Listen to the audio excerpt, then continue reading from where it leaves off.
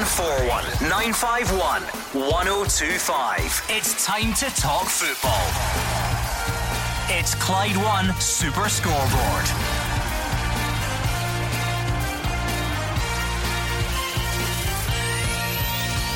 Good evening and welcome to Clyde One Super Scoreboard. Rangers demolish Hibs in the rain at Ibrox. Celtic sweep Motherwell aside with James Forrest going nowhere according to Neil Lennon, and St Mirren prove the doubters wrong in Paisley. I'm Gordon Duncan. Joining me tonight is Alex Ray and Hugh Keevins. Celtic and Rangers have left the ordinary world behind. They have gone into the stratosphere and become interplanetary, quite extraordinary rivals. In terms of our domestic football, Alec, the rest of the Premiership has no chance when it comes to winning a trophy this season. Celtic and Rangers are on a turbocharged, rocket-fueled rampage. There will be goals galore along the way, and at this rate, somebody could lose 10 to one of them or both of them. They're that far in front of the rest, Alex. Alex, bring him back down to earth, please, because he's getting a bit carried away Excited. after 2 games. I think excited, yeah, that's the word. Yeah, I have to say it was a brilliant weekend, Gordon, as Hugh says. Really important wins for Hamilton, St Mirren. The Old Firm won at a canter. You know, we've got plenty of things to talk about. You know, yeah, it was a really good weekend. And it never stops, Hugh Keevins, because we're right back into Europa League, Champions League qualifying. The Betfred Cup comes around at the end of the week as well.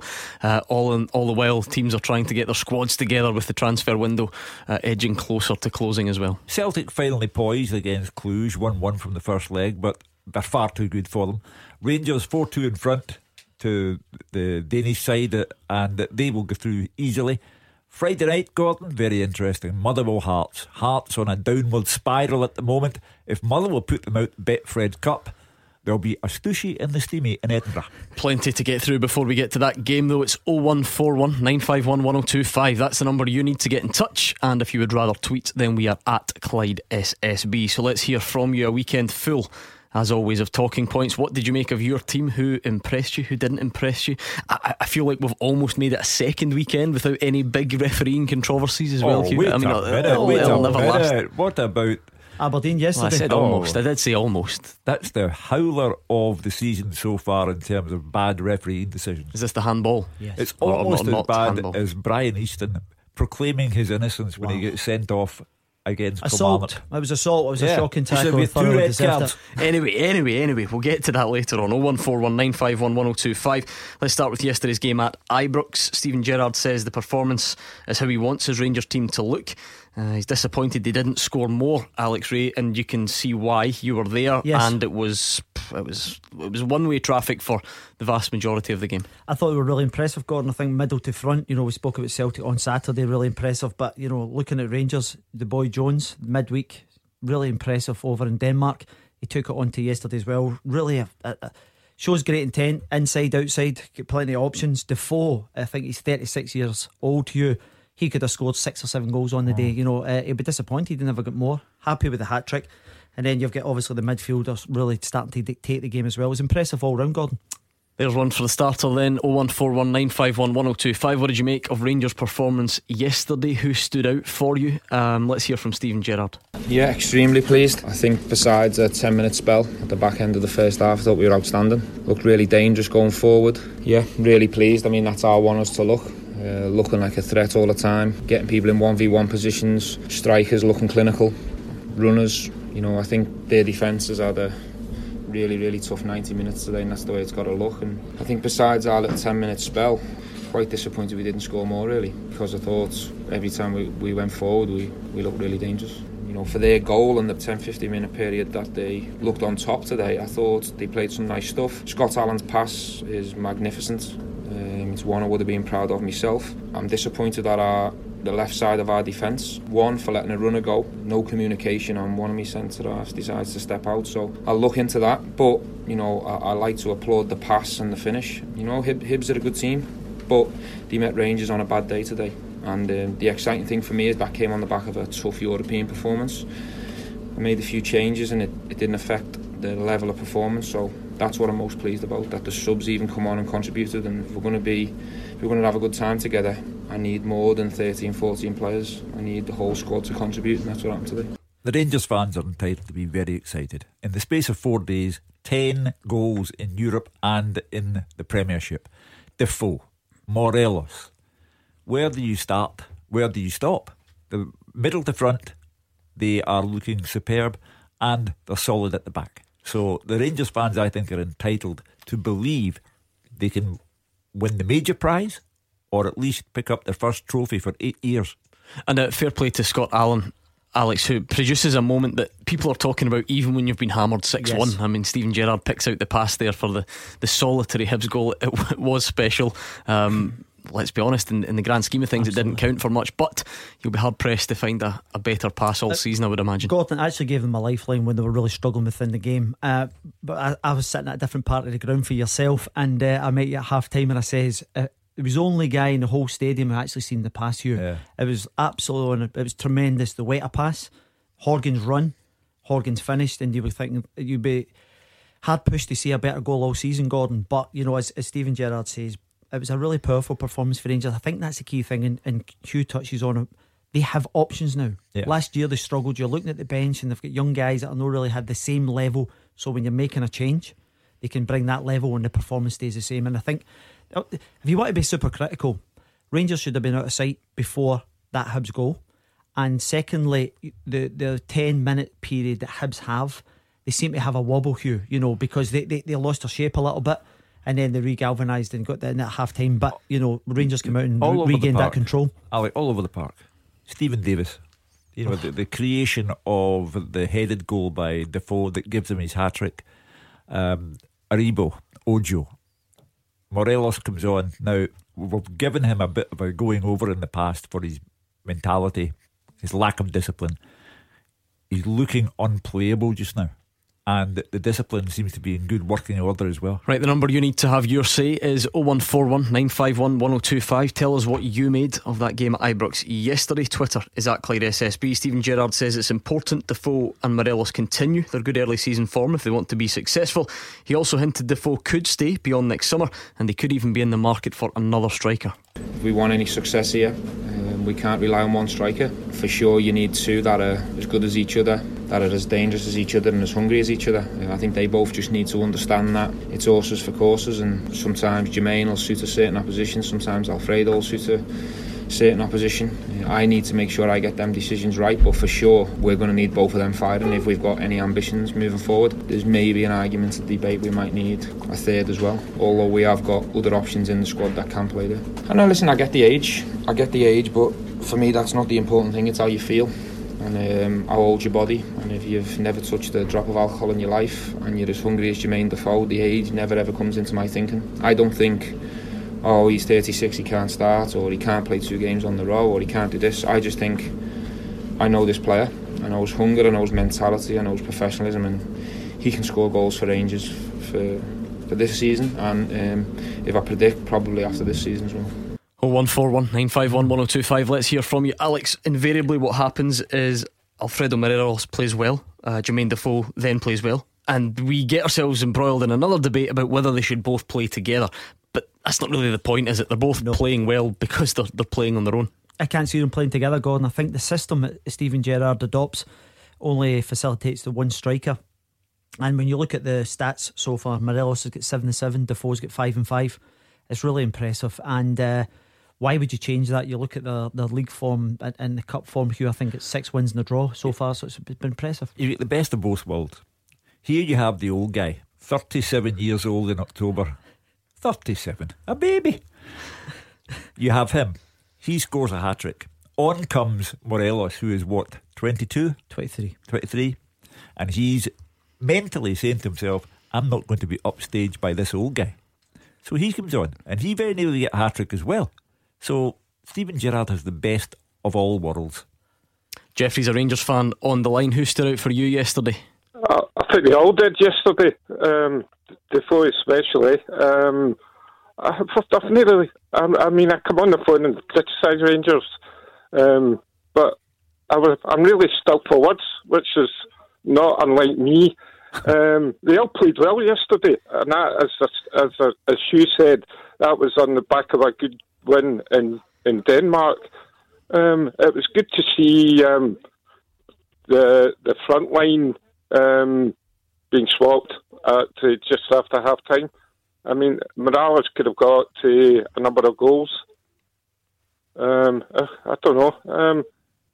Yeah, I mean, there's clearly a lot to take in from yesterday, Alex. Is it safe to say that Jordan Jones already is, well, starting, because we're not even out of August yet, we're not even nearly out of August, but he's starting to answer any questions that hung over his move? I know there were people on this show saying, yeah, he's decent, but is he the level that Rangers need to kick on and win things? Certainly in the last 2 games he looks the part. Yeah, absolutely. I think one of the key things, Gordon, is that over the course of the summer, Rangers have tried to get Kent back, who would naturally take that left hand side. Jones has been presented with this opportunity, and the last couple of games he's stood up really well. He's been a major threat, a great out ball, because what he does, the first thing he does is he gets a defender on the back foot, and I quite like that. He can go inside, he can go outside, and if he can add some more goals, I know it's early days, if he can add some goals and assists, he could be a big threat for Rangers. With respect to Jeffrey's a man of a certain vintage, and how do you know? I can just tell. And, I Jeffrey's, go back a long time. yeah, I go back a long time. And Jeffrey's breath has been taken away by what he's watching, because for the last 8 years Jeffrey has lived in a world of misery. No major trophy for Rangers. That is the fact of the matter. He's a long-standing Rangers supporter. The last 8 years have been miserable for him. People might say you live in a world of misery. That's all right. I'm a song and dance man when I go home. But he's had 8 years of misery, and even last season Rangers didn't make it to a cup final, finished 9 points behind Celtic in the title race, and now Jeffrey looks about him and thinks that good players everywhere, and his breath has been taken away. And I'll bet you, Jeffrey, you're almost scared to think where this might go. Well, I'll tell you something. See, come September the 1st, that is going to be a benchmark for Rangers and Celtic, because whoever wins the first Old Firm game, it will go a long way to saying who's going to win the league. The only thing I would say to you, in terms of that game, the only thing I would say to you, Jeffrey, that will be game 4. There'll be 34 games thereafter. I do understand that whoever wins it, there'll be one heck of a party on the night of September 1st, but there'll still be 34 games thereafter. And also, Alex, the games between the sides were 50-50 last season. They both won 2, so actually it was the other games that caused Rangers to fall short. Gordon, if you take the last 2 games, and that's all we can do, is Kilmarnock and Hibs were a thorn in Rangers' sides last year. They didn't do particularly well against A2 teams, so Rangers have set a benchmark with them too, which you would expect anyway in any given, because of the size of the clubs, but they haven't done that last year. They've done it this year, and that would give Steven Gerrard encouragement, because when it comes to the Old Firm games, it has to take care of itself, and I think that's excitement. People are looking ahead. You've still got to negotiate. I think Hearts play Celtic at Parkhead in a couple of weeks, and then I think Rangers have to go to St Mirren, so you have to negotiate them two before you get into the game in September. Can I talk about St Mirren and their win yesterday? Of course you can. I was a bit surprised when I heard the scoreline, but yet again, I think Aberdeen are doing what we've done in the past, and they're just not. I don't know if they've got the squad or they've sold the wrong players, but I think Aberdeen might be suffering this season. To be fair, there were mitigating circumstances. They didn't have Sam Cosgrove, who's been a goal machine for them. And again, Derek McInnes will be disgusted because he should have had a penalty. However, he will know there are 3 dozen games left. 3 dozen. So let's not get ahead of ourselves. The dynamic of it is quite interesting though, Hugh, because I think Jermaine Defoe actually admitting as much that when Celtic are going out on the Saturday and scoring as many, it does spur Rangers on. Yeah. We know there's a long way to go, and if one of them drops points next week or the week after, it's not going to be the end of the world. But there you have a Rangers player admitting that is adding something to the incentive for them the following day. Now, I gave you the Hollywood start, but I really mean it. I think Celtic and Rangers have left the rest behind. I see. And you're basing this purely on 2 games, or you've thought it through a bit more than that? I'm basing it on talent, on what I am looking at. Levels. Yeah, we're talking about Rangers in this particular segment. Morelos, Defoe, Stephen Davis, Ojo, Arfield, all over the park. Jordan Jones has come in and looks the part. All over the park, they are looking the part, and that's why I think Celtic and Rangers, for the first time, as you may have noticed, I'm quite an old guy, but for the first time, I don't think I've ever known Celtic and Rangers collectively to be this far in front of the rest? Well, we'll find out just how far. Jimmy's on Twitter at Clyde SSB. Alex, he says, thoughts on Ryan Jack? He asks, is there a better holding midfielder in Scotland? That's Jimmy's question for you this evening. I actually like Jack. What he's doing more now than they ever did. I felt as if for the last period he's been at Rangers, he's been very safeguarding, playing the side ball and things. He's actually driving for the middle of the park, and he's actually setting things up more in an offensive role, and I quite like that because it allows Davis to then pull the strings, and then you find Davis, so there's a rotation between these guys to go and support the front ones, as long as there's always one guy protecting the back line. And I think the key thing to this all as well is Aribo on the left hand side gives him the natural balance, so you know there's a nice blend to it, Hugh, which allows him to go and even Aribo's going deeper, another two are trying to advance and support, so they're actually dictating the ball, and I think Ryan Jack's paramount to what they're actually trying to do. Again though, I suppose it all comes back to that thing about it being a squad game and all the rest of it. That's something that we're seeing. No one can really call the midfield three for Rangers at the moment. It seems to be, you know, chopping and changing depending on the game in hand. Absolutely. You know, and you have the boy Kamara who got injured in midweek, who technically very good, so if Jack or Davis drops out, Kamara naturally falls into that position. But you've also got Arfield as well, you know, who didn't feature at the weekend, and he's been key player for Rangers since he came. Isn't this every manager's dream, to have options, a squad of that depth, strength and depth?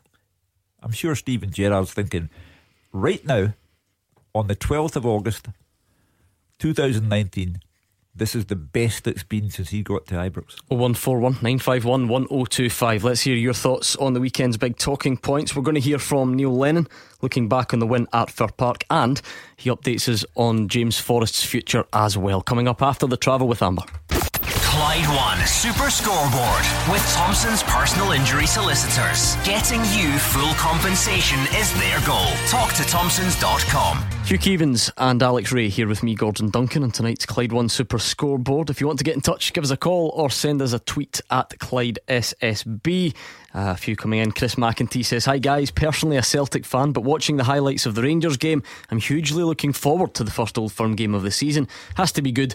Goals galore. It's probably got 0-0 written all over it after the way that Hugh Keevins has built it up, but still plenty of football to be had before we even think about that one. Let's go straight back on the phones before we hear from Neil Lennon. Stephen is a Rangers fan in Ardrossan. What did you make of it yesterday, Stephen? Oh, how you doing, lads? Alright? Yeah, good, thanks. You alright, Alex? Good, Stephen. How you doing? It was superb, so it was.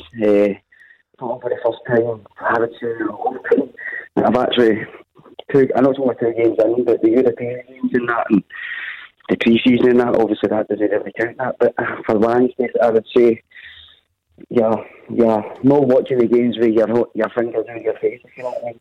Like a couple of horror stories, you're just waiting for something to happen. You're actually just quietly confident that basically there's a good core to the team there, so there is strong defence and really good going forward. Even the boys that were brought in, Jordan Jones, I think he's been phenomenal the last 2 games. The boy Aribo, didn't really know much about him, but a bargain. Now if to talk about basically you can spend millions of pounds on players, man, but if you can pick players like this up, it's long making things. Has Jordan Jones surprised you, Stephen? He's clearly impressed you. How does he compare to perhaps the perception you had of him before he arrived?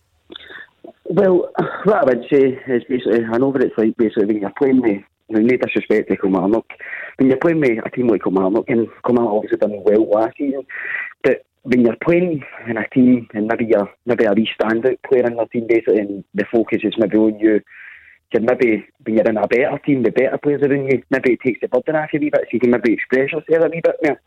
So I just think basically the better players are in them, and the boy's direct. I mean, at any time he gets the ball, he's away. He's an absolute whippet. So obviously, I deal with those. I'm not going to get too ahead of myself, but definitely, I would say if you look at our transfer windows over the last couple of years, Senior and Moffat and whatever, basically back your lag, you brought all these boys in for England, and we didn't really know much about them. I mean, I didn't really know much about some of these boys that were coming in, basically, and I'll tell you, second to none. Actually, I think the recruitment's been phenomenal for the money that they've spent to where they're looking, and even the loan deals and etc. with that Ojo and that. I think it's not the promising, but it's not a great line, Stephen. It's sort of coming and going, but I think we got the gist. Stephen is like Jeffrey. He is looking and he's rubbing his eyes and he can't believe it because he's gone through the Kashinya period and he's gone through all of the other hardships that Rangers have had on and off the park. And now, for the first time in 8 years, and as I say, I include last season because nothing was achieved last season. No cup finals. Celtic won the league by 9 points.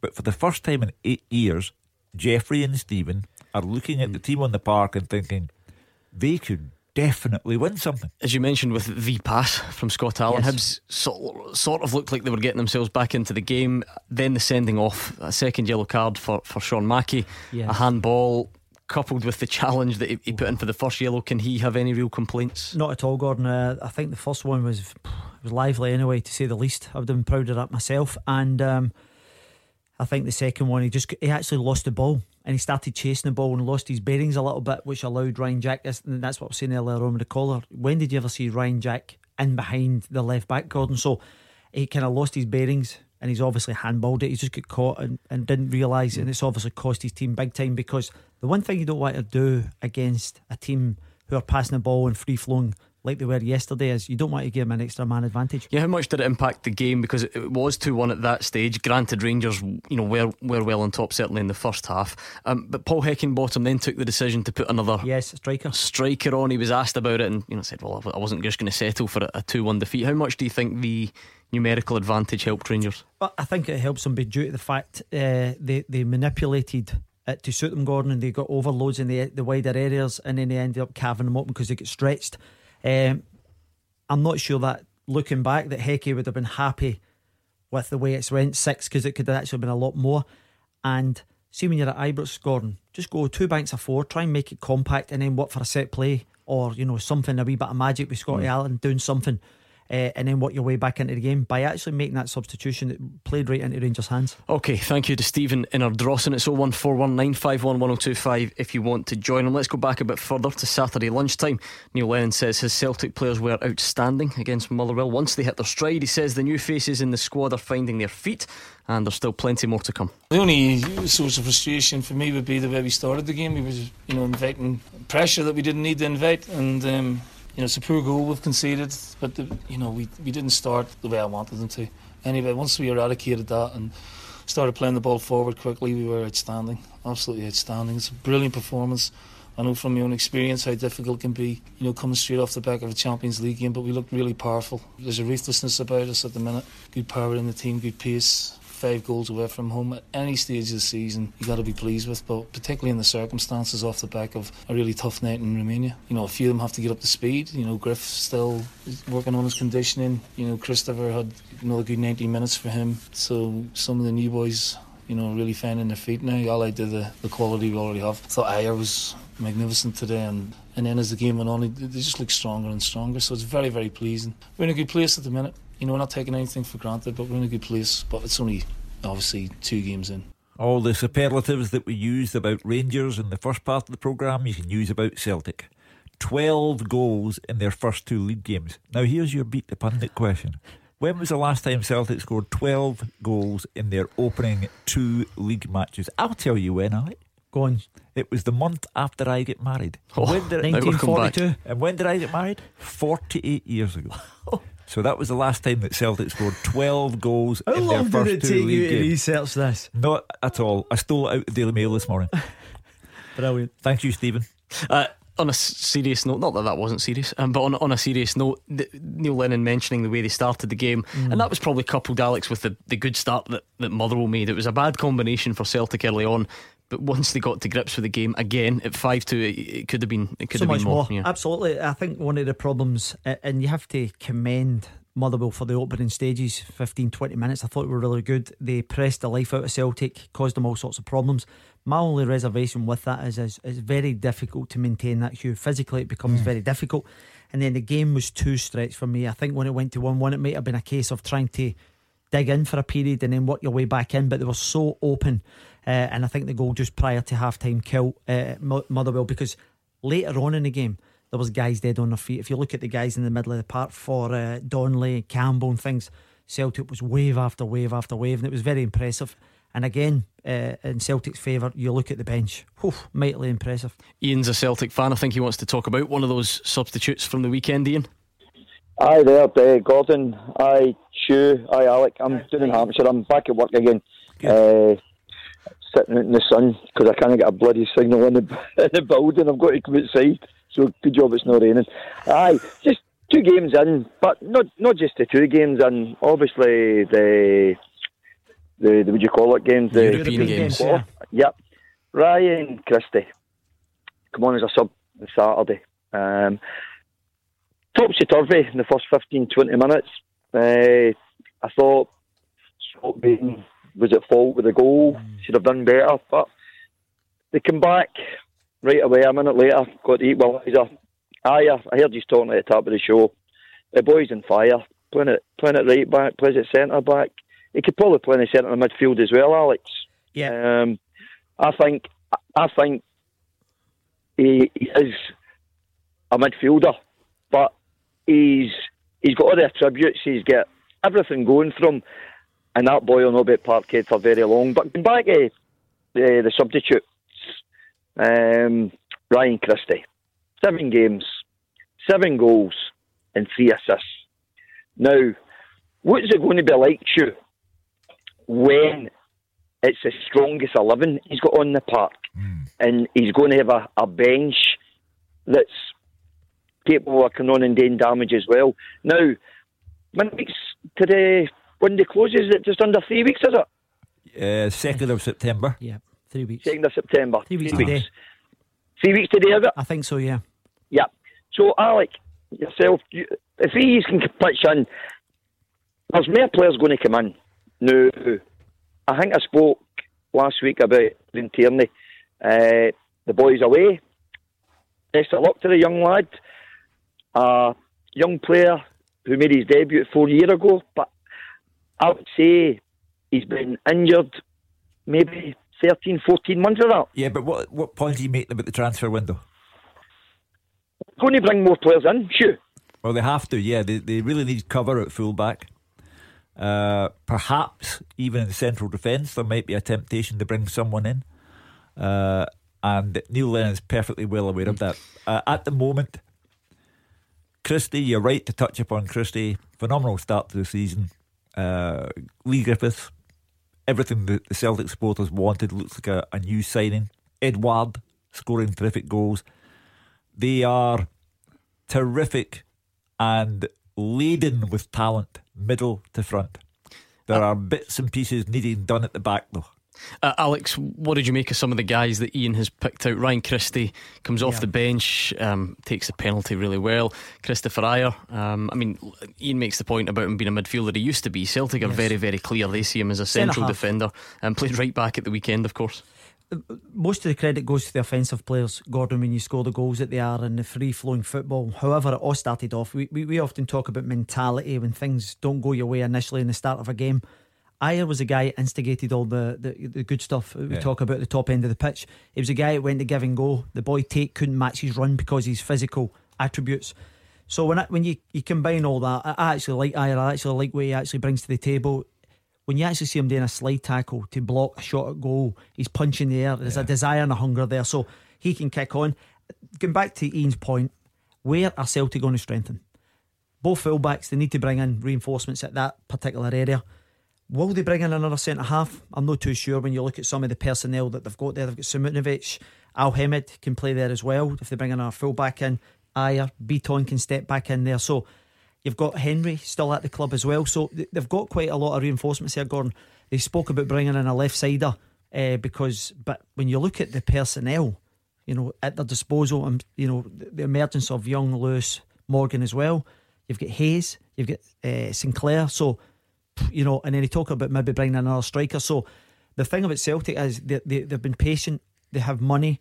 The English Premiership is very much still up for grabs when they, you know, the ones that are not kind of featuring in there. So Celtic have got manoeuvring over the next couple of weeks. Well, Neil Lennon's adamant there won't be any other big departures after Zenit St Petersburg were today linked with James Forrest. The Hoops boss says that instead they are looking to add to the squad. Well, he's another one, you know, that we don't want to go. Big player, big goal scorer in games. He's been here a long time. He's under contract. It doesn't surprise me, or there's no confirmation of that. It's just speculation, but it doesn't surprise me. However, from our point of view, we want James here, and he's happy here as well. It's especially important to hold on to people like him and Callum McGregor that know the club so well and come through the youth system after Kieran's left. It's just important to hold on to your better players. We've already sold one, so we don't want to sell any more. And we're looking to add to the squad rather than sell any more of our important players, and James certainly falls into that category. 0141 951 1025. That's the number John in Port Glasgow dialed. Hi John. How you doing, mate? Okay. Hi John, what's your point? It was just something Hugh said tonight. I'd beg to differ with him actually. Yeah, right. Regarding Rangers tonight, I heard them waxing lyrical. I'm a Celtic fan obviously, but I heard them waxing lyrical about Rangers tonight, about how middle to front they were exceptional and at the back they're solid, and I wonder how that doesn't apply to Celtic. Well, it does apply. It does. The game on Saturday, and I watched it. I listened to it in the office. I listened to your whole show, and all that seemed to come out of Hugh's mouth Saturday was, okay, middle to front, good. We need a right back. Ropey at the back, I think he says. Dodgy at the back on another occasion. Now, to my mind, Rangers lost a goal against Kilmarnock. They lost 2 in midweek, and they lost 1 yesterday. It's 2-1 yesterday when a player gets sent off. Where's our praise? When I was discussing Rangers and waxing lyrical, as you said, that's because we're dealing with Rangers in the first part of the programme. Now we're dealing with Celtic. And as I've said, I'm running out of superlatives to describe Celtic middle to front. They're terrific. But there is a need for cover at fullback. And this is a Celtic team who, unlike Rangers, are a heartbeat away from the Champions League, the absolute top drawer for club football. So Celtic need to be in a proper position, if they get into the Champions League, to deal with that extraordinary challenge. And that's why they have to have better full-back cover than they have at the moment. I think it's essential. Would you disagree with that, John? Is that the gist of the call? Well, I would expect the guys to get some time. You know what I mean? I think even if you look at Bolly and Saturday, from sort of 50 minutes onwards, probably man of a match for me. I think you're stretching it a bit now. He's just here. The guy's just here. Can I answer you by saying 2 words? Marvin Compere. Yeah. Now you're on about pundits writing off Bolingoli. Marvin Compere played 1 first team game for Celtic and never played for them again. He remained on a contract worth more than £1 million a season, but he was designated a failure by Celtic after 1 game. But in fairness to John, then you could rhyme off a number of examples of players who have started slowly and have gone on to be a success. Sure. You're not being a bit selective. No. I fully acknowledge that some start slowly and blossom. I acknowledge that unreservedly. But John, like many people, has it that they've got it in for Bolingoli. Nobody's got it in for anyone. I'm simply saying that Celtic need full back cover. If you're a Celtic fan and you look and you don't think Celtic need full back cover, I don't know what you're looking at. The other new boy back there, John, would be Christopher Julian. What did you make of him on Saturday? I thought he was okay. I think again it's the pace of the Scottish game. I think that's what's fooling these players. I don't think they're expecting it to be so physical, fast, and so I think they just need some time to bed in. But that's my opinion. I love the programme, listen to it regularly. It was I just felt that comment of Hughes tonight was about how Rangers were exceptional at the back. I thought, no, sorry, I didn't know that. Quite right, John. That's what he's here for. You pull him up anytime. 0141 951 1025, and we're going to take more of your calls after the travel with Amber. Clyde One Super Scoreboard with Thompson's personal injury solicitors. They play to win every time. Talk to Thompsons.com. Hugh Keevins and Alex Ray here with me, Gordon Duncan, on tonight's Clyde One Super Scoreboard. You can tweet us at Clyde SSB if you don't want to phone. Keegan is on. He says, tell your callers to leave wee Kevo alone. Oh, hey. It's only an honest comment. There you go. You're getting backed up from Keegan. Good for you, no Kevin, is it? Is he on the payroll? Vito Dante's on. He's got what a set of stats. I've no idea if they're true. I have no reason to not believe Vito. He says the importance of considering all the data and not remembering a couple of moments. He says Bolingoli at half time against Motherwell led the team in recoveries, in completed passes, in progressive runs, and in total impact. I don't think completed passes come in there, Hugh. We watched the game. Well, Vito says 23 completed passes, the most in the team, he says. Listen, Before we get into it with Ballinroy, Celtic this week have FC Cluj. I assume that Celtic are far too good for them and will go through to meet Slavia Prague. They're then a heartbeat away from the Champions League. Celtic are magnificent middle to front. They need to be careful at the back. They need defensive cover in both full-back positions. So they are dealing with the creme de la creme in Europe. They need to be up to speed for that, and at the moment they need cover at the back. Stephen's on Twitter. He's got his wish list. He says Celtic need a goalkeeper, a left back, a right back, a centre back. That's quite a long list. And a striker. He says, I've started to see errors creep in with Bain and Gordon's on the decline. We need competition in the full-back areas, as Hugh's mentioned. Wants to cut loose the likes of Hendry, Hayes and Morgan, according to Stephen. Well, but the goalkeeping one, I think most people agree it was an error by Scott Bain at the weekend. He still does have a lot of fans in the club and around the club. Okay, all a matter of personal opinion. I'd have Craig Gordon back. I think he's a more imposing figure, and I think that the goal that not just because he lost a bad goal on Saturday, but I think that Craig Gordon is a more imposing figure. And Celtic could do with the goalkeeper cover, correct? I mean, surely you get degrees of mistake, Alex. It's not the biggest howler you're ever going to see, is it? I mean, a bit of credit to Liam Donnelly. He does manage to execute a fairly difficult strike at goal and finds the bottom corner. You're going to see a lot worse goalkeeping mistakes than that, surely. Yeah, but if you're talking about making saves that actually matter, Gordon, at that particular time, he should have got a cross. He had a lot of time. Don't forget the ball's been a big diagonal, so he should be shifting his feet across the goal line to then cover that first post, because it then gets laid back from I think it was Gallagher, Declan Gallagher laid it back to him, so he should be actually covering that post. So when he gets done at that post, I think it's a fairly obvious mistake on his part. But it's an interesting debate. I said to Hugh several times driving back in the car when we go home, I says Craig Gordon is very reliable. He's not as good as Bain off the deck, but he hasn't let Celtic down. And it's interesting listening to the guy, I think on Twitter, they're saying he makes too many mistakes and he's on the wane. For me, Craig Gordon was actually doing okay. Let's speak to Gio in Barhead. Hi, Gio. Hiya. Just picking up a couple of wee points. Picking up on the new players, Bolingoli and Julian. Mm-hmm. These guys have got to settle in. If you think back to the centre half Celtic have brought in before, Virgil van Dijk came in and he was just fabulous for day one. But probably the best other centre half I can remember bringing in was Paul Elliott. And Paul Elliott's first season, it was a nightmare. But he went on to become a really fantastic centre half for us. And unfortunately, as it proved later on, injury sort of shortened his career.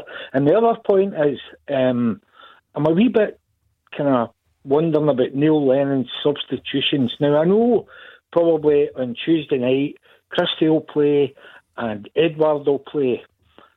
But we've two guys on the bench Saturday that we've hardly seen. One is Bio, and the other one is Marek Shved, who apparently got rave notices last season when he was out on loan.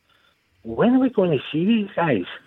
Saturday, I thought, was a perfect time to bring them on. Well, I think if the manager puts on substitutes who end the game on the right side of a 5-1 away win, I don't think you can be critical of them. 5-2 if you don't mind. 5-2, I beg your pardon. But with regard to players and settling in, Paul Elliott didn't have to contend with Champions League qualifiers when he was there.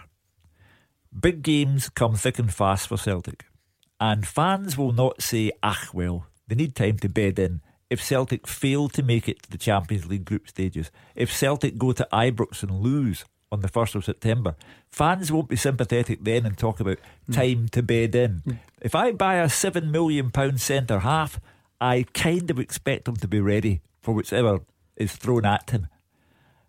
And with regard to the others, who cost plenty of money as well, I just expect them to be dependable, competent. They have to do that right away. There is no bedding in.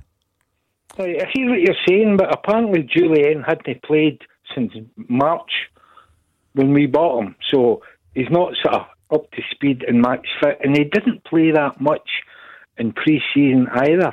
Bolingoli's come in, he's a different kettle of fish. I'm not criticising these guys. I think they'll be fine. The right back, the Israeli boy, looks really, really sharp and really good. So I'm not really concerned there. I'm probably not concerned with Julian because we've got another 2 good centre-halves round about him. Bolingoli's great going forward. He's young. He'll learn how to defend probably. So I'm not criticising him. I'm just saying that some of the Celtic support need to go off these guys' backs and just let them settle in. It's difficult coming to a new country. But the same point applies to all of them. Celtic are involved in domestic matches. Hearts and Rangers are the next 2 league games. They have FC Cluj, and if all goes according to plan, they'll then have Slavia Prague. Yeah, but surely the transfer fee a player moves for is irrelevant. Christopher Julian doesn't become more likely to be ready quickly just because he's worth £7 million. Gordon, to come back to Gio's stat earlier on, since March he's played 12 games, so he has played frequently for his team. So that doesn't stack up that it hasn't played since March. So, I think he has played. He's not been up to speed maybe over the course of the summer, but he's very much played. The only reason I mentioned the fees, Gordon, is that I would expect a simple degree of competency going into these big games. And, if you buy an expensive car, you kind of expect it to get you home. Are cars the same as human beings, though? I mean, I admire the creativity of the analogy. I go back to what the about point. If you buy a car that hasn't been driven in 6 weeks? It might take a bit to get back to its maximum performance level, no? I don't know. Exactly. I can't believe you've brought up the car analogy and you've never even driven one. Gordon, going back to his point in terms of substitutions, he made a couple of substitutions, Neil, and 2 of them scored. Now I take his point on board, Gio. Pretty good substitutions. Absolutely, but I understand that maybe Shved and Bio may well get a bit of time towards the end of the game rather and just get the match sharpness in minutes. Right, thanks to Gio. Let's try and squeeze in John Paul from Falthouse before the news. Hi, John Paul. Hi guys, hi panel, how's it going? Hello, what's your point? First of all, I want to back up Hugh. I think he's one of the most fairest pundits on the show. Are you sure? And I think he's fair. And the second last caller there's got to understand that these guys, as well as they are, there's like teams, but they're pundits and they've got to say it how it is, And I like to think that I'm fair. And I agree with you. I think Rangers, Stephen Gerrard's built a squad to give Celtic something to think about. He's went pace, power, strength and depth. He's got wingers that have proven in the SPL, and there's no doubt about it that he's built a squad to tell me to think about. So that's what I'm going to say. Rangers. My point is, talking about Celtic, again, I agree with the panel. Celtic middle to front are good. They've got options, and I believe Neil Lennon uses options good. But my concern, and it's not that I do agree these guys should be up to speed when they come in, but my only concern as a Celtic fan is I would like to see the same back four for a couple of weeks now. I know there's been a lot of games, but he's chopped and changed. He's had Ajer, Simunovic, he's had Ajer and Julian. He's had Julian and the boy. He's had Hakim in at right back. He's had Ajer at right back. Bolly's been there. I just think that I know there's a lot of games coming up, but for me that is a wee bit unsettling. The problem is, John Paul, there's been suspensions. It's not just about changing it. You remember Simunovic had the suspension carried over from pre-season. I think it was Julian who came in with a suspension still to serve. Al Hamed had an injury which kept him out at Motherwell. There've been forced changes, John Paul. John Paul, I take your point on board as well, because when I'm looking at Rangers, I actually like a back four that's usually settled and try not disrupt that as often. And I take your point, but I think the guys make a good point in terms of suspensions, injuries. Yeah, but I mean, you can't play Katic this weekend if he's suspended. No, I take your point on board, Gordon. But what I'm saying is that the actual principle about trying to keep your back four, but obviously there's mitigating circumstances here. John Paul, just quickly before we let you go, you've said you acknowledge there is going to be a strong challenge from Rangers. How strong? What are you talking here? Are you still backing your own team to go on and win the thing? I'll maybe be strong about February, but after that I'll go with sound. Right, there we go. After that it will be sound, says John Paul. Right, thanks for that. I think it's time for this. Beat the Pundit with the Scottish Sun. For the best football news and opinion online, thescottishsun.co.uk/football. The first Beat the Pundit of the new week. Your chance to come on here and win yourself a signed ball if you can get one over on Hugh Keevins or Alex Ray. If you fancy it tonight, it's 01419511025. Be quick because you only have until the news at 7 o'clock. Clyde One Super Scoreboard with Thompson's personal injury solicitors. Compensation you deserve. When there's been foul play, talk to Thompsons.com. Hugh Keevins and Alex Ray are here, so give us a call or send us a tweet at Clyde SSB. We kicked off looking back on Rangers' victory against Hibs yesterday. We've been talking about Celtic's performance at Fir Park on Saturday. I wonder if there are any St Mirren fans out there. What a result in Paisley yesterday. It was all about doom and gloom a couple of weeks ago, so surely you can come on and brag to us this evening. 01419511025. Let's do this first. Beat the Pundit with the Scottish Sun. For the best football news and opinion online, thescottishsun.co.uk/football. Yes, it's Beat the Pundit time. I think it was another relatively comfortable week for the pundits last week, and I'll be honest, I can't actually remember. In fact, it was 2 losses, I'm informed. You were hopeless. Finger out, please. One of you is up against James from Paisley. Hi, James. Hi there. How you doing this evening? Very well. Good stuff. If you had a preference, who would you take on?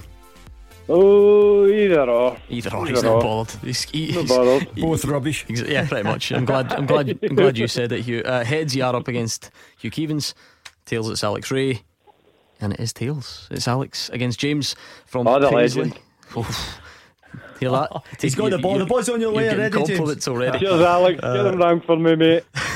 Let me give Alex some Clyde 2 in his ear, and that way he can't hear what you're saying, James. You've got 30 seconds head to head with Alex. You can pass. Here is your chance to beat the pundit. You ready? Yes. Let's go. Who set up Darryl Horgan's goal for Hibs yesterday? Scott Allen. Which of the Dundee teams were formed in 1893? Dundee United. What is the name of Queen of the South's home ground? Palmerston. Who scored St Mirren's winner against Aberdeen on Sunday? Pass. Who won La Liga last season? Barcelona. In what year did James Forrest make his Celtic debut? 2012. And where did Aberdeen sign Sam Cosgrove from? Bristol. Okay, let's bring Alex back. Alex, can you hear us? Lionel Richie. Oh, what a singer. Sorry? That was Lionel on the phone. Alright, you need to clarify to people who've never heard before that you've been listening to Clyde 2 whilst we were playing.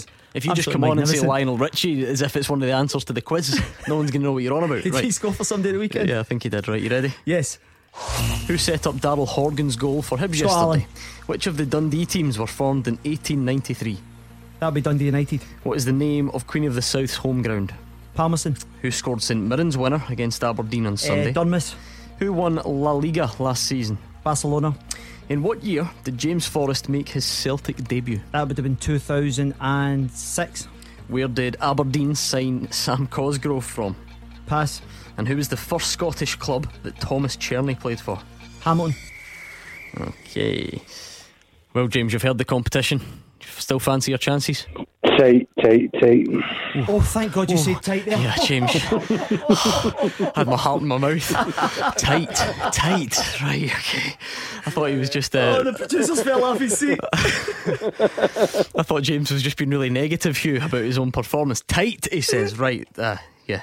Yes, definitely, I can confirm. Okay. I have it on VAR that he definitely said tight. Let's find out just how tight it was, James. The first one. Who set up Darryl Horgan's goal for Hibs in yesterday's loss to Rangers?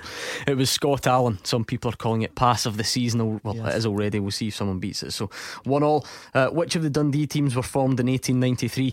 I mean, James, got to feel for you. You're up against the former Dundee manager here, and he got it wrong as well. So did you. It was Dundee and not Dundee United. The name of Queen of the South's home ground. Did you ever look down at the tracksuit or anything? Does it have it on the badge? No? Not that I'm aware of. Obviously not. The name of Queen of the South's home ground is Palmerston. You both got it, which means it's 2-2. Who scored St Mirren's winner? It was Ilkay Durmus. So Alex gets that right. He goes into a 3-2 lead, and he maintains the 1-goal lead, if you like, because you both knew that Barcelona won La Liga last season. So Alex is still 1 in front. Question 6. In what year did James Forrest make his Celtic debut? You've added a few years on to him there. 2010.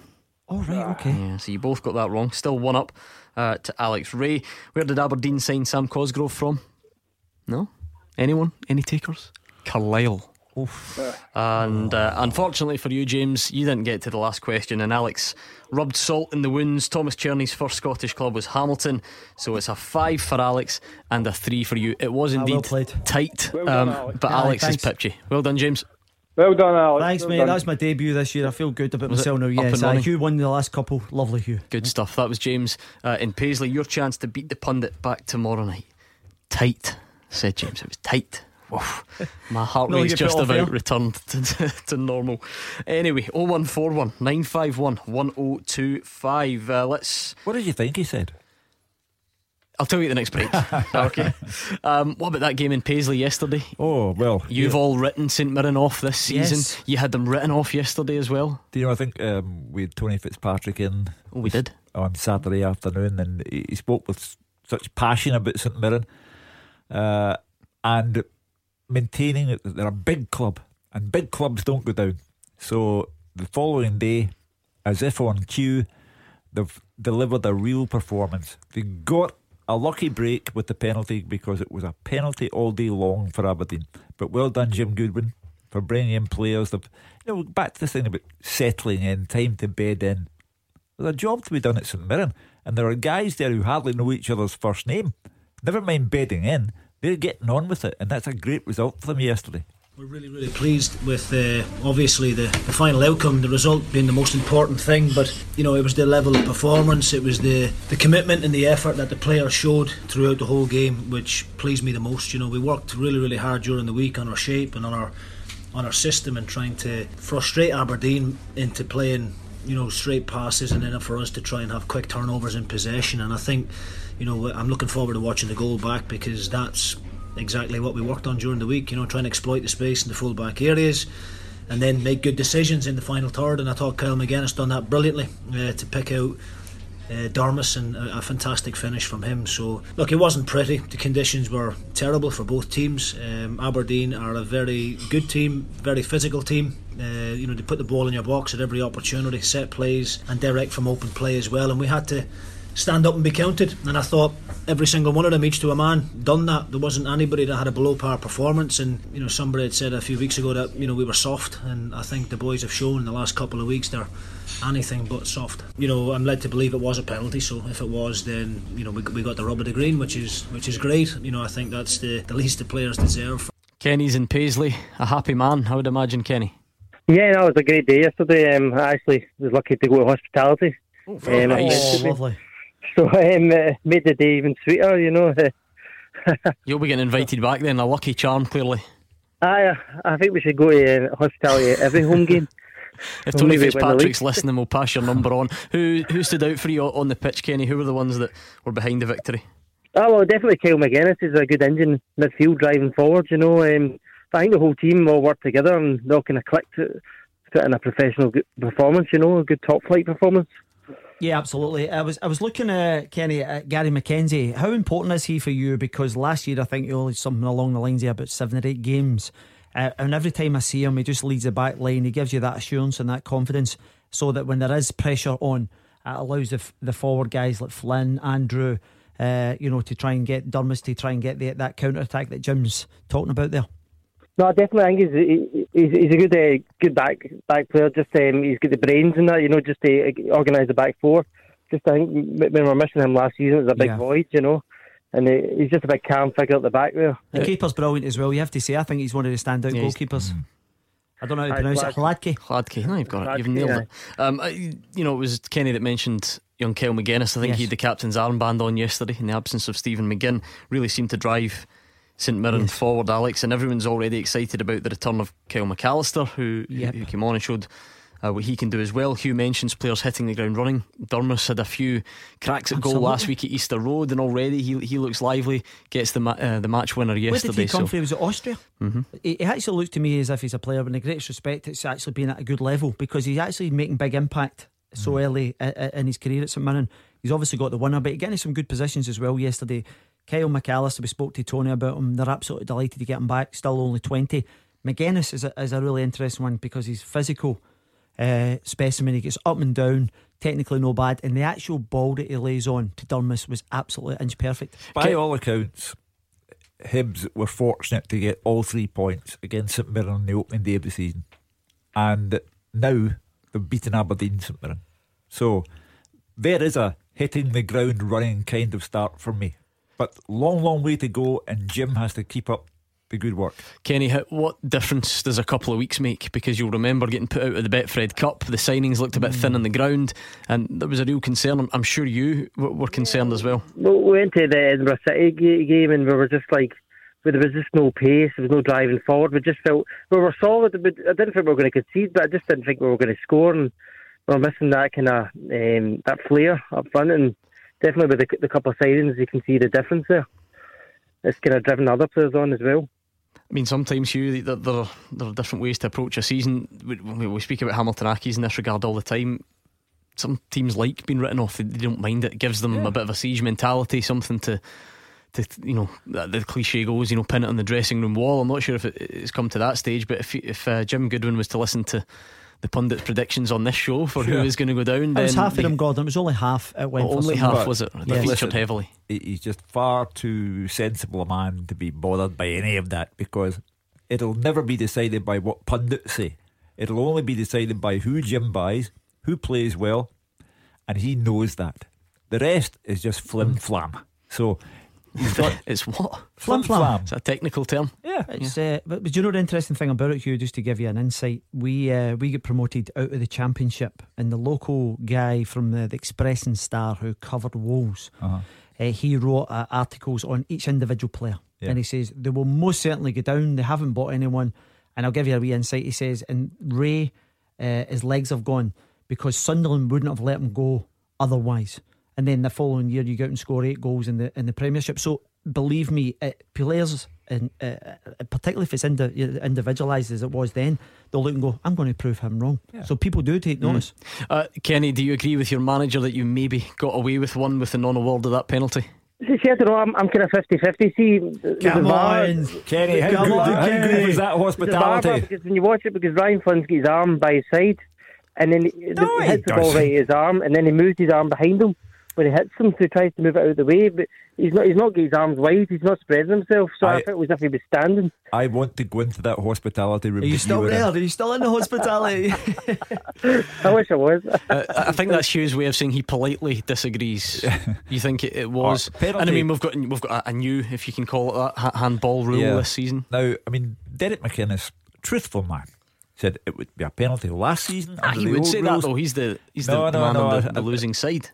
We have to just be honest to a fault here. It's a penalty all day long. God, in the new rules, and you know that they actually stipulate if your arms are out at your side, this is what I love about it, because you're absolutely right. So you would think it's going to become clearer, but Kenny and yourselves have watched the exact same incident, and Kenny's telling you his hands weren't out by his side. And you're saying Kenny that they are. watched it from hospitality. That's the difference. No, to be honest, the arms were out at the side, and that under the new rules warrants that as a penalty. Gordon, now listen, again, it will depend on, I suppose, Gordon, there's one for you. See if it's only a yard or two away and your arms are out, does it matter in terms of the distance, so that you don't have time to reflect, or do you make yourself bigger? I think the main consideration now is certainly this idea that you've made yourself bigger. Right, okay, so it doesn't matter if it's a yard or 10 yards away, you know, you get time to move your hands out the way. I know who'll have an interesting take on it, Robert and Bailison, because he's an Aberdeen fan. Let's see if he thinks the hands were by the side. Robert? I have to admit, I agree with that guy. Oh, there we go. There we go. Kenny, don't listen to them. We've got Aberdeen fans agreeing with you. I was sitting in the main stand yesterday. I was late. I got caught up in the traffic going to Ibrox, and the only way I could get in was to buy a ticket for the main stand. And I was sitting near enough where the hospitality guys are sitting, just in front of the press box. No, I wasn't involved in that, not at all. And when I saw it, I thought, that's not a penalty. That guy moved his arm out of the way. But I haven't seen the replay. I haven't seen the highlights. But to me, it didn't look like a penalty. Well, there we go. That's fine. I don't mind that. It's encouraging in the early season to see fans of opposing teams agreeing with each other. Hugh Keevins. I mean, none of us has the absolutely correct opinion all of the time, and Robert's just proving that. But it's a penalty. It's a penalty. So no one's got the right opinion apart from Hugh, basically, is what he's trying to say. And Alec agreed. Yes. What did you, just out of curiosity, what was your take on it? No one ever cares what I think. Oh, come on, get off the fence. I'm here to sit on the fence. I thought it was a penalty. Anyway, Robert, what's your more general point then about maybe the performance or where your team are at the moment? You mentioned when you were just fans earlier on, looking with their eyes and then rubbing them. This is the 7th year in the trot. I've been doing this with Aberdeen, and the way he sets up the team, it's pathetic. And if that's the best we're going to have all season, Celtic and Rangers are just going to challenge each other because we ain't in the running. Robert, how important is Cosgrove, just out of curiosity, because obviously he scored so many goals for you over the last 5 or 6 months? He's paramount. He's absolutely paramount. I mean, that's okay. He wasn't playing, but surely with the signings that he's made, I mean, is it Curtis Main? Yeah. The guy from Huddle. You only need to look at, I mean, no disrespect to the guy, but you only need to look at his Wikipedia and see how many clubs he's played for and the goals that he's scored and how long he's been with the clubs. They've obviously sussed out, this guy's not really cutting it, we'll just get rid of him. And then Derek McInnes goes and sign him. Seriously? I mean, not that you're wrong, because Curtis Main doesn't have a great scoring record, certainly towards the end of his time at Motherwell. But 6 goals last year. But Sam Cosgrove's Wikipedia didn't look too good before he came to Aberdeen either. So let's not put that down as the best reference for it's funny, signing players. When fans come on here to be critical of us, Wikipedia, I couldn't tell you, but sorry, on you go. Sorry. Fans come on here to be critical of us for making snap judgments. Robert has just made a snap judgment based on 2 league games that Derek McInnes has signed the wrong players, is lining them up in the wrong fashion, and Aberdeen will be also ran. So to be fair, Robert is potentially onto something, because Curtis Main doesn't have a good scoring record. Stevie May, we know he certainly doesn't, and there were moves to perhaps try and offload him that haven't come to fruition yet. It's not a snap judgment, Hugh. I've been watching this for 6 years. There's nothing snap about that. Yeah, but won the League Cup and penalty kicks and done absolutely nothing since. Yeah, but you're talking about this season specifically, and you're talking about Sunday specifically, and you're coming up with a kind of doom-laden version of events. Do you not consider the last 6 years to be relatively successful for Aberdeen, Robert? I mean, you know more than me. You're sort of in it. You've got that emotional tie. I just got the impression from the outside that the last 6 years have been pretty good from an Aberdeen perspective. Finishing second and no winning any cups apart from the League Cup 5 years ago? No, not at all. Well, we had Celtic against the ropes when Ronnie Dyer was there. Yeah, is that not credit to Aberdeen though, rather than big criticism because they couldn't quite see it over the line? Well, I've said this I don't know how many times in this programme. He dropped 2 strikers when we played Celtic at Pittodrie against Ronnie Dyer's team. He put his 2 strikers on the bench. Why would you do that when you're at home? Surely you go to your full team strength. Well, when you play. Sorry, if you on, you go.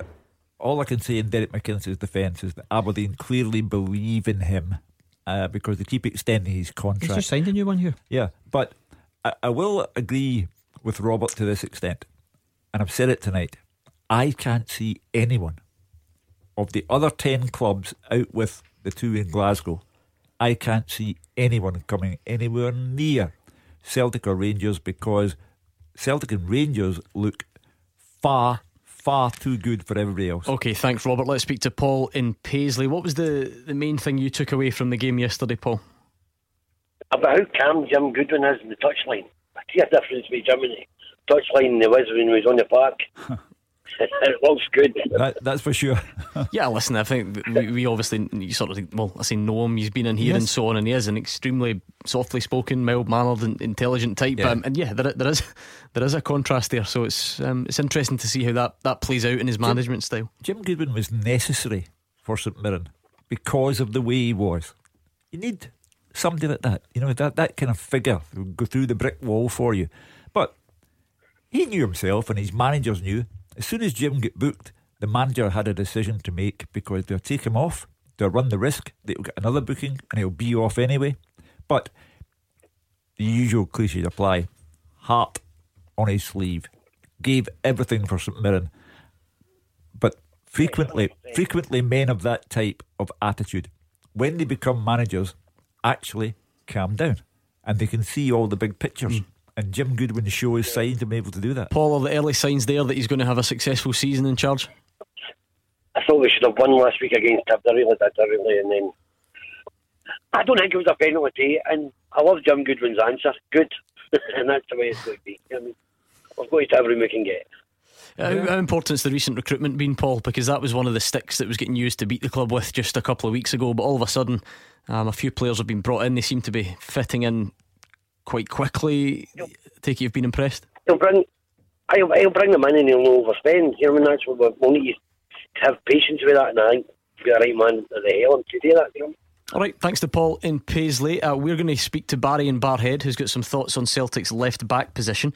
We're going to hear from the Celtic captain talking about the old left back. You might have heard of him. And we've got the full-time teaser coming next. Clyde One Super Scoreboard with Thompson's Road Accident Solicitors. The compensation you deserve when you've been sidelined. Talk to Thompsons.com. Alex Ray and Hugh Keevins are here. Still plenty of time for you to get in touch on the phones or on Twitter at Clyde SSB, looking back on as many of the weekend's big talking points as possible.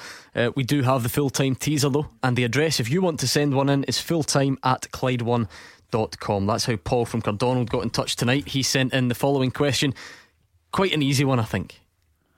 Famous last one. I do think, I really do believe it.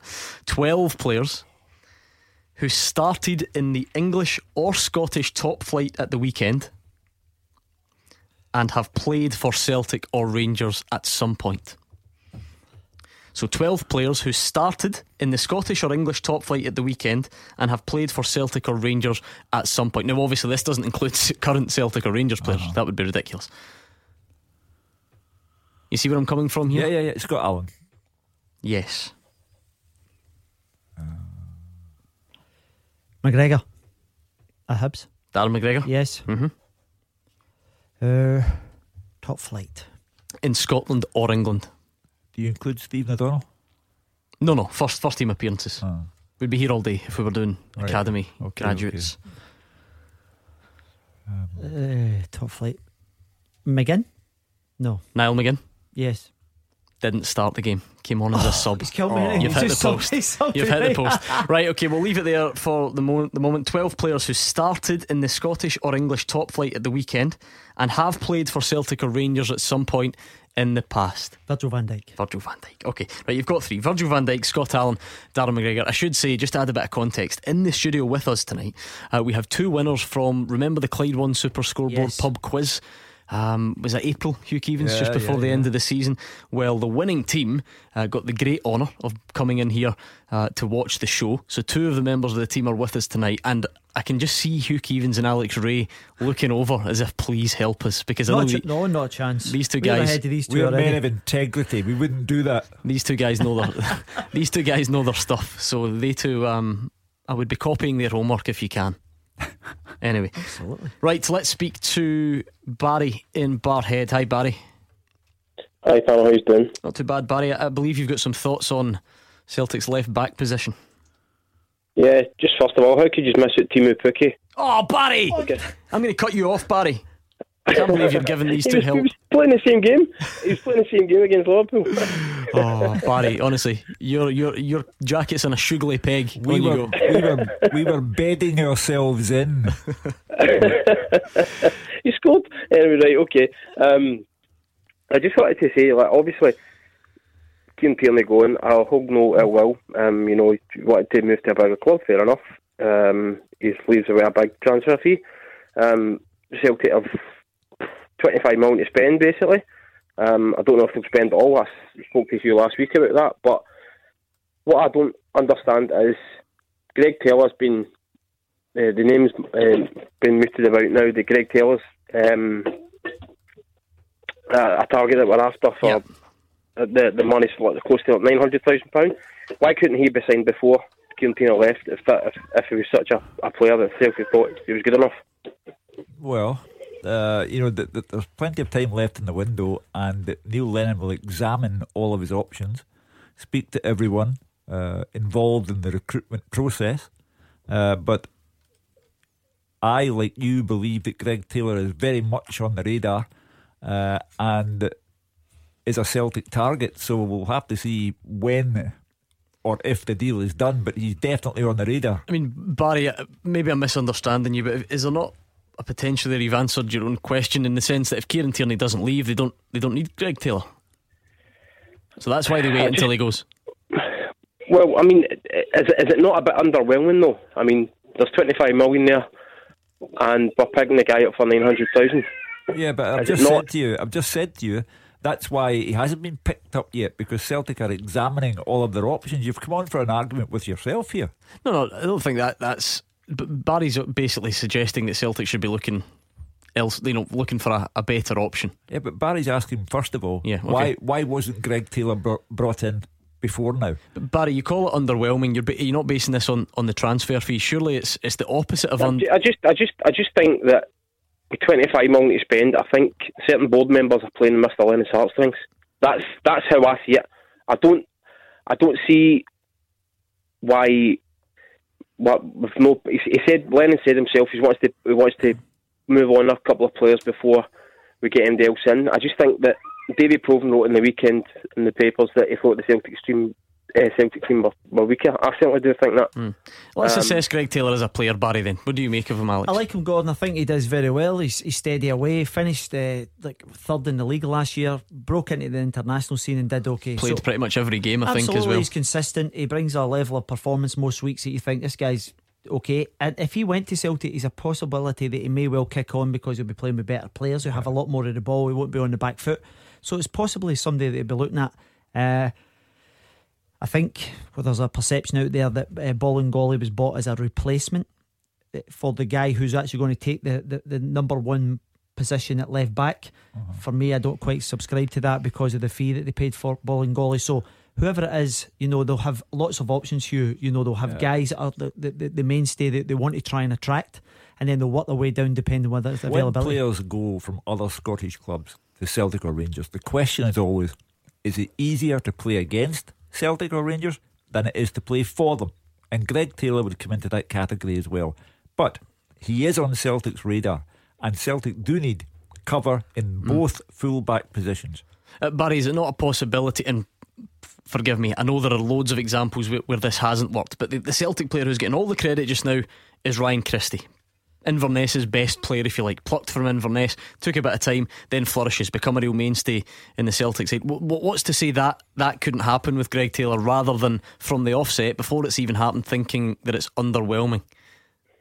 I can understand why you would think that, but I just think with a club that's got a lot of money to spend, we could be looking further afield for somebody that's it can challenge for the first left back space. I don't.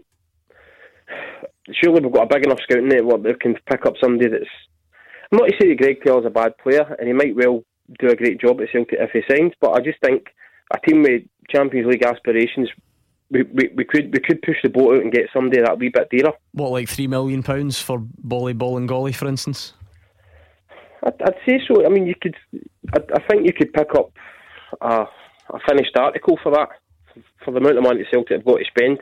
I just think the board are selling Celtic fans a wee bit short here.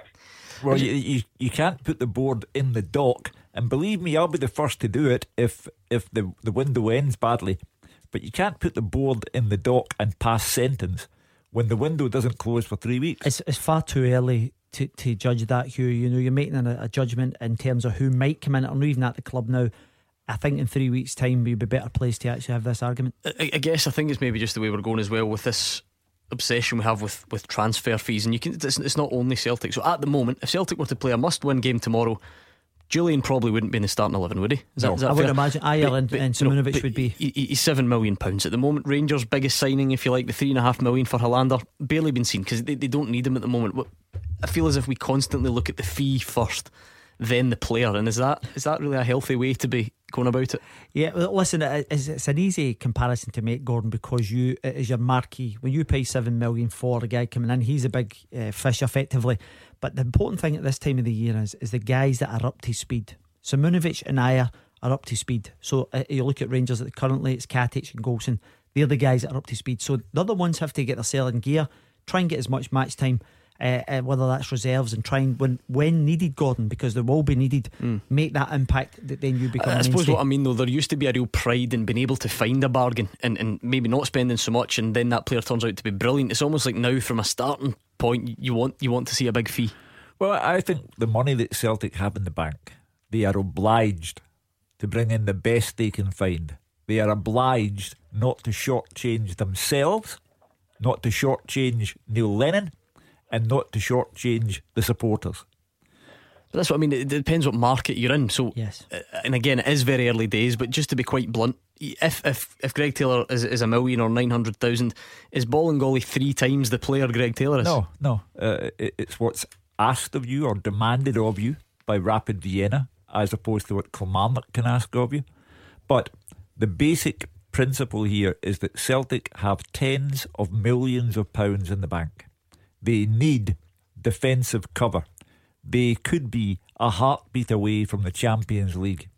They should be aware of their status, and they should be aware of what's required, and they shouldn't shortchange anyone. Right, Barry, thanks for the call. Apart from giving away one of the answers to the teaser, of course, we're looking for the 12 players who started in the Scottish or English top flight at the weekend and have previously played for Celtic or Rangers. So on your own, you got Scott Allen, Darren McGregor, Virgil van Dijk. Barry shamelessly told you about Timo Pukki, which I kind of hoped you would forget about. To be honest with you, I've got a host here.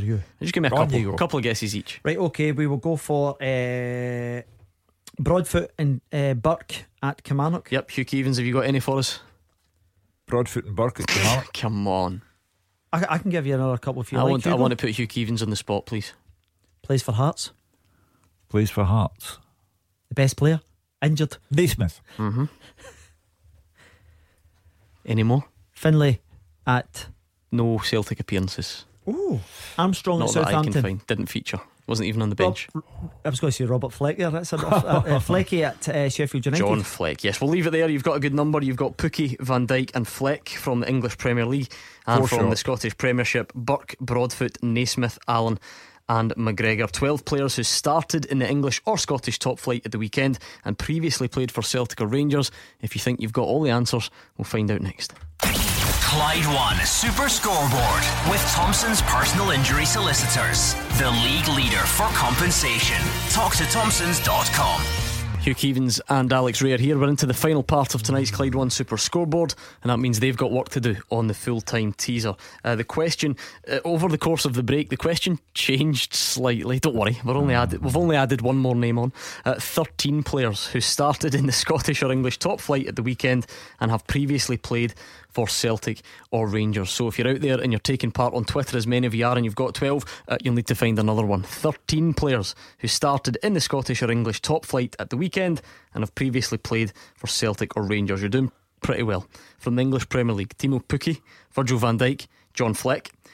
From our top flight, Chris Burke, Kirk Broadfoot, Stephen Naismith, Scott Allen, Darren McGregor. Fraser at Ross County. Marcus Fraser's a great shout. Well done. Gardine. No. You sure? No senior appearances for Celtic that I can find anyway. Ki Might be wrong. Sung-Young. Ki Sung-Young is at Newcastle. He did not play, I'm afraid. Sucked in. Well, he didn't start. Forrest Whitaker. Sorry? Whitaker. Stephen Whitaker. Yes. Yeah, he started, didn't he? He did Hibs. do, yes. So many 3 to go. We're under the cosh now. You've only given me Pukki, Van Dijk and Fleck from England anymore. So you maybe think, what about Aston Villa, Hugh? Is there anyone springs to mind at Villa? No. No, we're struggling at the moment. Alright, we'll get back to that. Let's speak to Jim in Kilmarnock. Hi Jim. Hi guys, how you doing?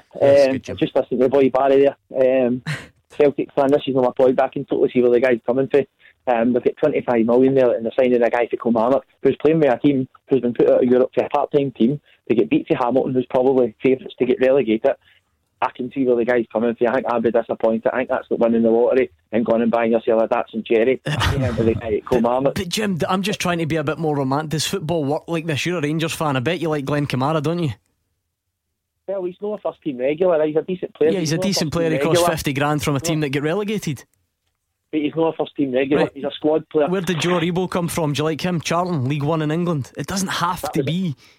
Aye, but see, this is what you're making up a totally different story here. Joe Aribo, if Joe Aribo went to a team down south, it would have been 7, 8, 9 million pounds. Yeah, because of the cross-border thing. Fair enough. Well, anyway, fine. But all your Rangers supporting colleagues who come on this show rave about Glenn Kamara, and you signed him from Dundee for 50 grand.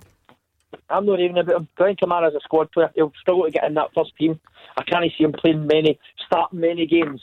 That was really what I was phoning for. My point about how Rangers have started this season seems to be a wee bit of hoo-ha about Celtic. Rangers have played their two bogey teams, Kilmarnock and Hibs. One of them obviously away from home at a pitch that we obviously don't like playing on. I thought they've done really well with a last-minute goal. But again, I was at the game on Sunday and we absolutely hammered Hibs. People are saying Celtic look good going forward, but it looks shaky at the back. If they look shaky at the back against Motherwell and St Johnstone, what are they going to be like when they play a team like Rangers, maybe Aberdeen, Hearts, somebody like that? I just feel as if Celtic seem to be getting a bit of praise. Well, let's put this in perspective.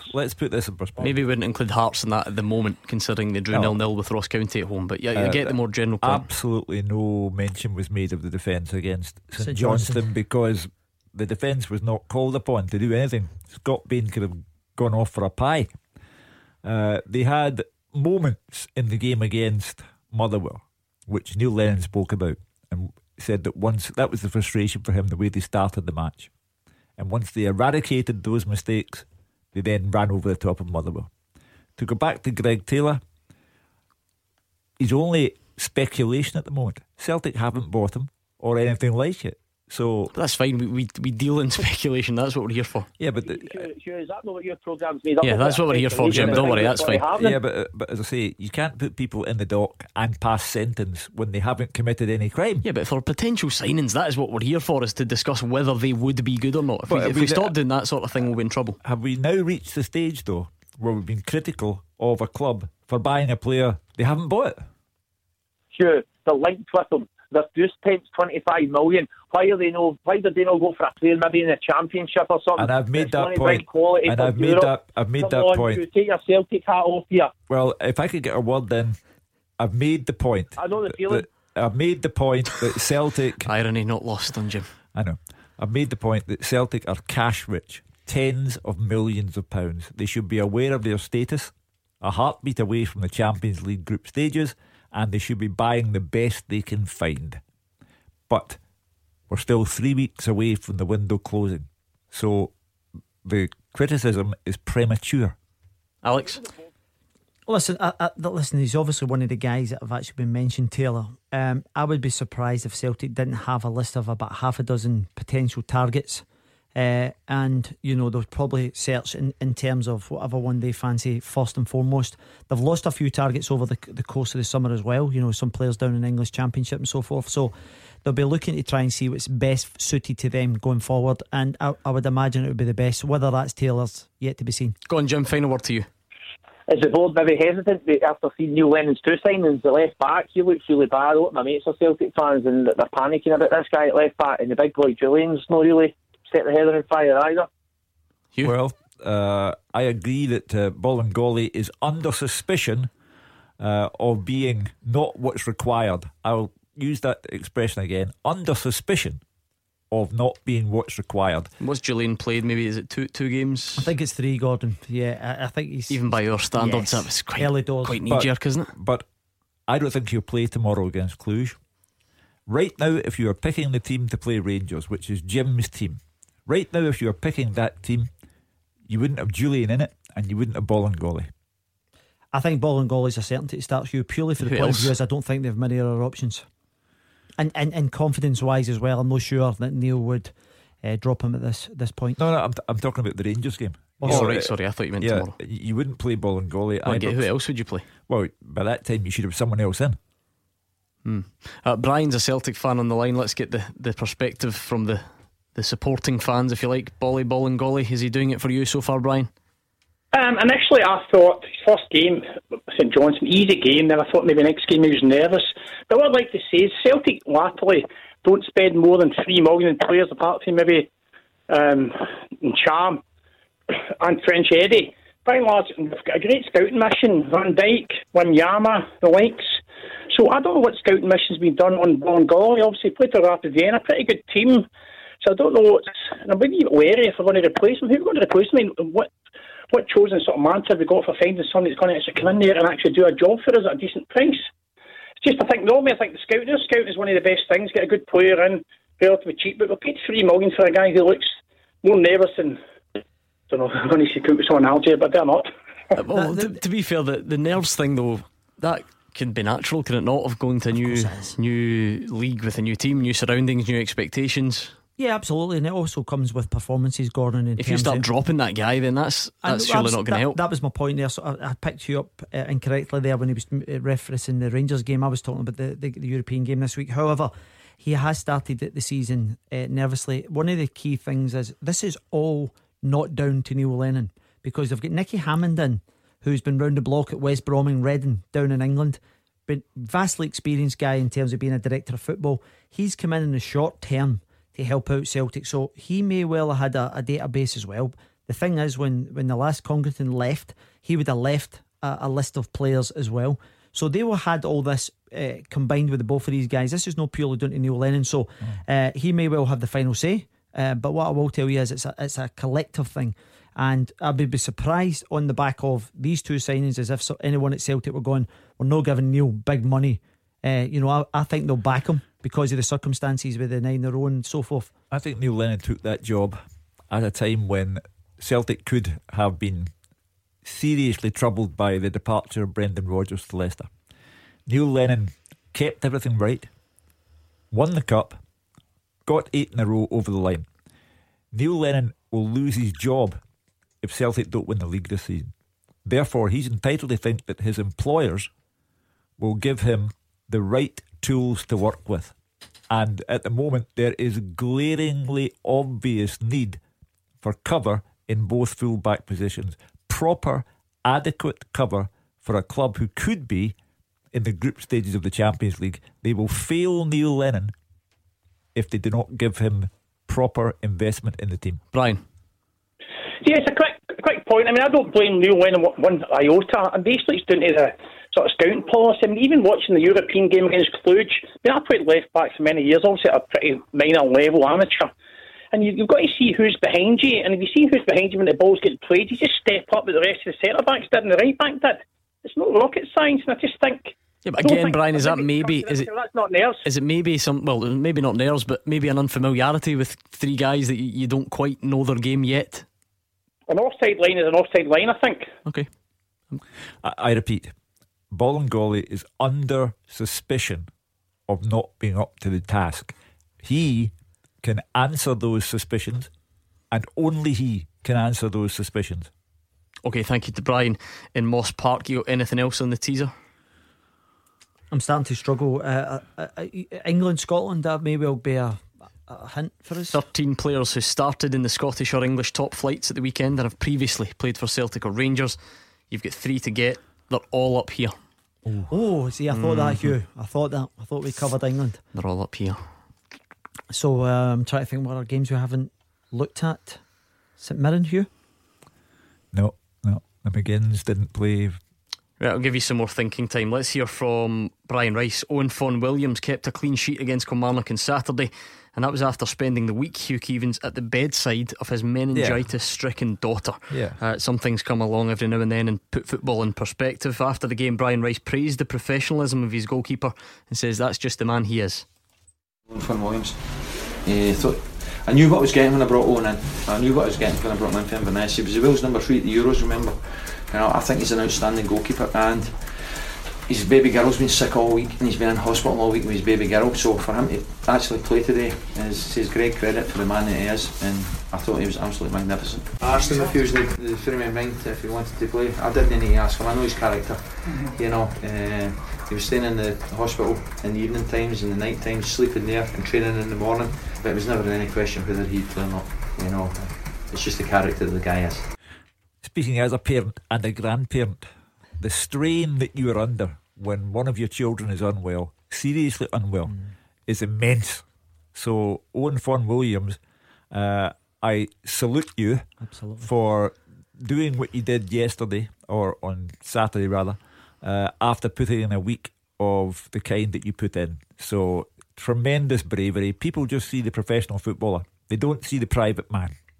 And I'm very, very glad that his daughter is out of hospital now and on the mend. And I appreciate we're probably just scratching the surface of what is a much deeper conversation, Alex, but every now and then sometimes it is worth just taking a step back and realising, it's easy to, from the fans will give players dogs abuse and all the rest of it, but sometimes there's a bigger picture out there. Absolutely, Gordon, and family is everything, and we wish him well. And I have to say, I thought he was absolutely outstanding at the weekend, and I think he's going to be massive for them as well.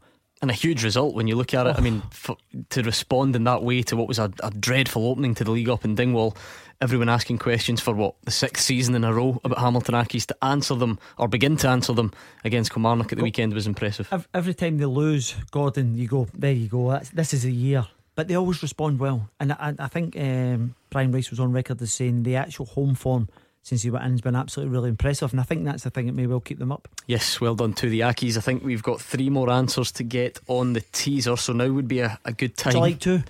I'd like 3. Well, I've got 2. Hugh can give you the last one. Michael O'Halloran and Foster at right back. Yes, both started for St Johnstone. Richard Foster, Michael O'Halloran. I knew this one would be the one you were left with.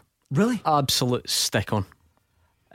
It's straight out the Marcus Fraser level of difficulty. I think it's even harder, actually. Oh my! So it's obviously a young kid that's played for one of the 2 teams, Hugh. Rangers, because as you can hear, we're coming to an end.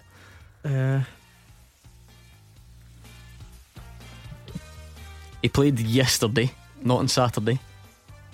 No. You mentioned him earlier on in the show. Okay, McAllister. You mentioned him. You singled him out for praise. Gary McAllister. Gary McKenzie.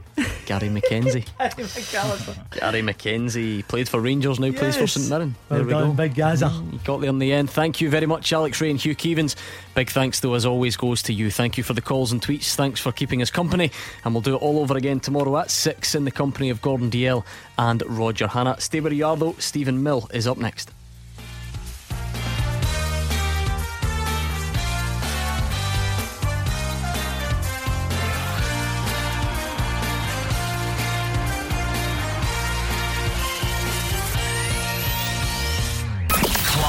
Super Scoreboard with Thompson's personal injury solicitors, the form team for compensation for more than 40 years. Talk to Thompsons.com.